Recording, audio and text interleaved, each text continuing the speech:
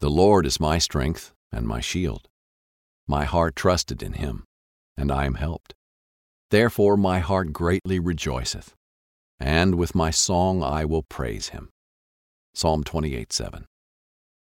Dear Father, thank you for being my strength and my shield. Thank you for your forgiveness and love.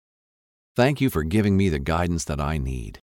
Your strength, love, and guidance bring peace to my mind and joy to my heart.